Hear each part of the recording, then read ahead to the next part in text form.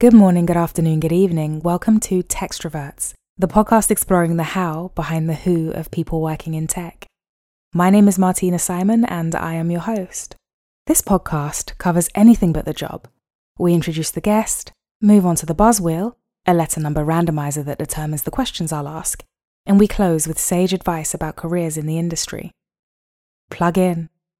We're recording. Sol, over to you. Hi, Martina. My name is Sol. I work for Analog Folk. My job there is Director of Strategic Services. I lead strategy across our brand and CX division to invent new futures for our clients. Sol hasn't done himself justice. I mean, Strategic Services is definitely his title. Sol presented to my team a short while ago, and he is the brains behind a lot of the brawn. I'm so keen to dig into who he is as a person because I love the way he thinks. As you guys know, there's a bank of 520 questions that I like to call the buzz wheel. Sol will give me a letter between A and Z, and there are 20 topics, so I'll need a number between 1 and 20. Sol, a letter and a number combo, please. S19. S19. 19 is the topic of sport. The question under S is, where were you during the UEFA Euro 2020 final between Italy and England? I was at home with my wife and both my children. It was the pivotal moment my wife became a football fan. I love that you've made that point because I feel like the whole country became patriots on acid and then we didn't win. It was gutting. My son was crying. I was upset. After the final, when the lads lost and the penalties didn't go in, the news got a bit horrible in terms of the backlash that some of the squad got. I was super disappointed when that happened, that we could come together and be so beautiful as a nation in the run-up. And then when we lose, it all was everybody turning against each other and it became a whole race issue. And I think Southgate did a fantastic job of trying to sort of marshal that. As a football fan, how did you feel about the country then? I do remember when I think it was Saka, he missed the penalty. And obviously there was disappointment that we were out. But I knew that then, given the news over the last few years, actually, the various different players getting racial abuse, I knew that was going to happen. That's really sad just to know with some inevitability and certainty that you can be united, but you're united on a set of preconditions. And it's just super, super sad that you can, as a nation, progress so much together. And then in an instant, that progression is lost and falls away. It just shows that there's still a long way to go in terms of sport and football and humanity. And as a nation to move forward, it's a cultural thing and we've got to keep calling it out. I think it comes down to really strong leadership as well. The way Gareth Southgate responded to that, he was a fantastic model of when you lead from the back during the times the people who are best at the jobs are doing them and lead from the front when they need your support. He spoke out immediately. He called it out. He looked after the squad. He was visible on every news outlet that wanted him.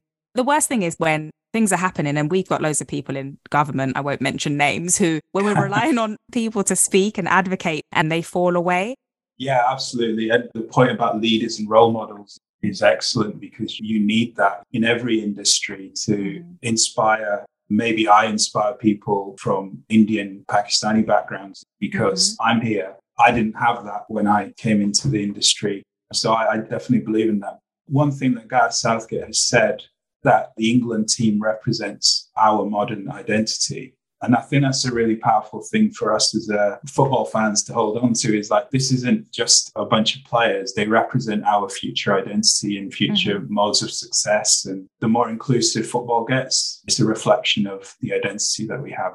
You got to do more these days, I think, than just be there. You do have to speak about things and you do have to be the voice for people, right? The power in them hearing you stand up for things completely resonates with me as a Black woman. I think it's really interesting what you said, because just being there was kind of the first mode of me getting into the industry. I just wanted to survive and thrive in this place.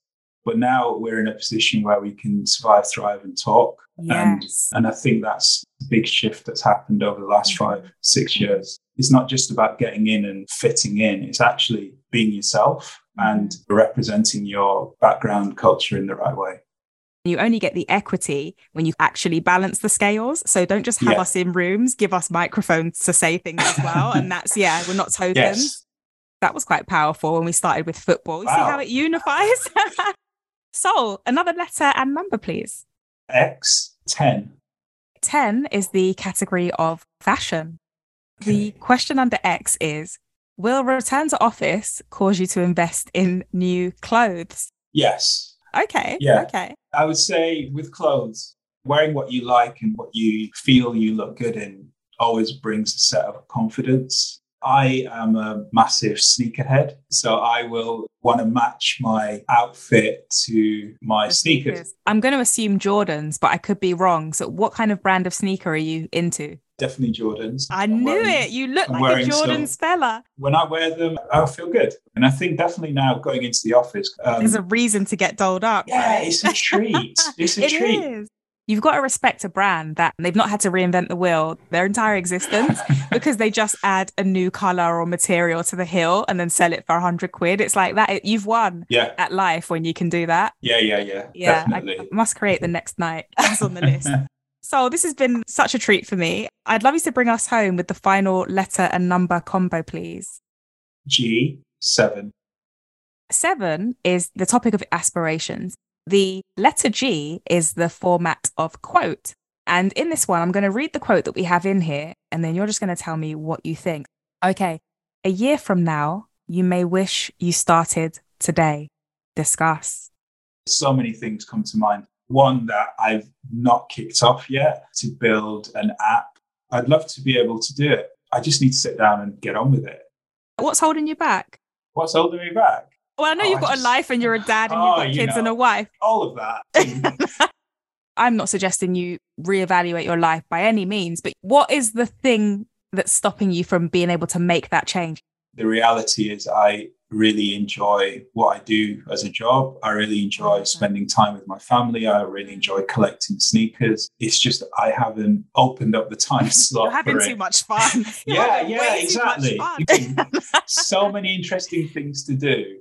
If you have me on the show again in, say, a year's time, I'd love to be able to say, Martina, look, I built it. And that's accountability. So hang on a minute. Let's just say 2024, we had this chat again. What percentage out of 100 is the probability that you think you'd have started or completed this project, Sol? I think it's going to be about 75%. That's promising. You're probably surrounded by a lot of people that could support in terms of their talents and capabilities. Designers, developers. Yeah, definitely. Even just getting a prototype up, that's something that I could just give a go myself. One thing I haven't mentioned is I studied software engineering. So I did computer science, and then I went into data and analytics. Then I went into brand strategy. And now I'm in a place where I'm using all those skills at some point. I think I might give it a go myself first. That resonates with me, where I've deep dived and dabbled in roles where I'm building dashboards, analyzing data and analytics, and then kind of like adapting brand strategy. And I do think it gives a nice vantage point of what needs to go into an idea, but also you can make the idea a good one. So whatever you go on to create, I feel like is really promising. Well, you see, Martina, you've got a superpower, right? You know, the data and the creativity, like that's rare. Although we talk about it a lot, people are afraid of data. It can be a bit scary, especially in this day and age. But, I guess so. I like to consider it a superpower. I feel, Wonder Woman ain't got shit on me. No, I'm joking. Looking forward to catching up in a year, Sol, and then potentially hearing about the details of this app. So I'm holding you accountable now. You're going to hold me to... I'm holding you accountable. All right. This has been absolutely fantastic. Thank you for being so generous with... It's been great. Thank you, and for deep diving with me a little bit into your life. This is the segment where I hand over the mic to the guest to give what I call sage advice that has helped spur them along in their really successful career, or something from their personal life even that's helped them during tumultuous times. Don't pigeonhole yourself into necessarily one box. Connected to what we were just talking about, developing a bunch of superpowers. You might be good at brand, data, creativity, writing, have a lot of passion points, because when you can connect the dots better and come up with better ideas and better solutions. That's really been the key driver for me, because I've jumped from different careers, but having all those different sets of knowledge an almost like deep generalism. Jack of all trades kind of says you don't know anything deeply. I think it's like you know lots of A things lot of deeply. things deeply, yeah. Yeah, there's no reason not to these days. You realize that you hit a ceiling in a certain job and you either have to try and break through that ceiling or go around it. And that's what I did. I'd hit the ceiling and go, well, I was just young and impetuous. So I'd go, right, I'm going to do something else. I'm going to go there and apply my data knowledge to that skill. So I'm going to go into brand and figure out how to use data there. It takes time to build experience and knowledge. But what I would say is if you do hit a blocker and you think you know you're right and you think you're better and you know more, then believe in that. Either break through it or do it somewhere else. Don't let anyone hold you back. There's a lot of people that will disagree with you or tell you that it's not relevant what you know or what you can do.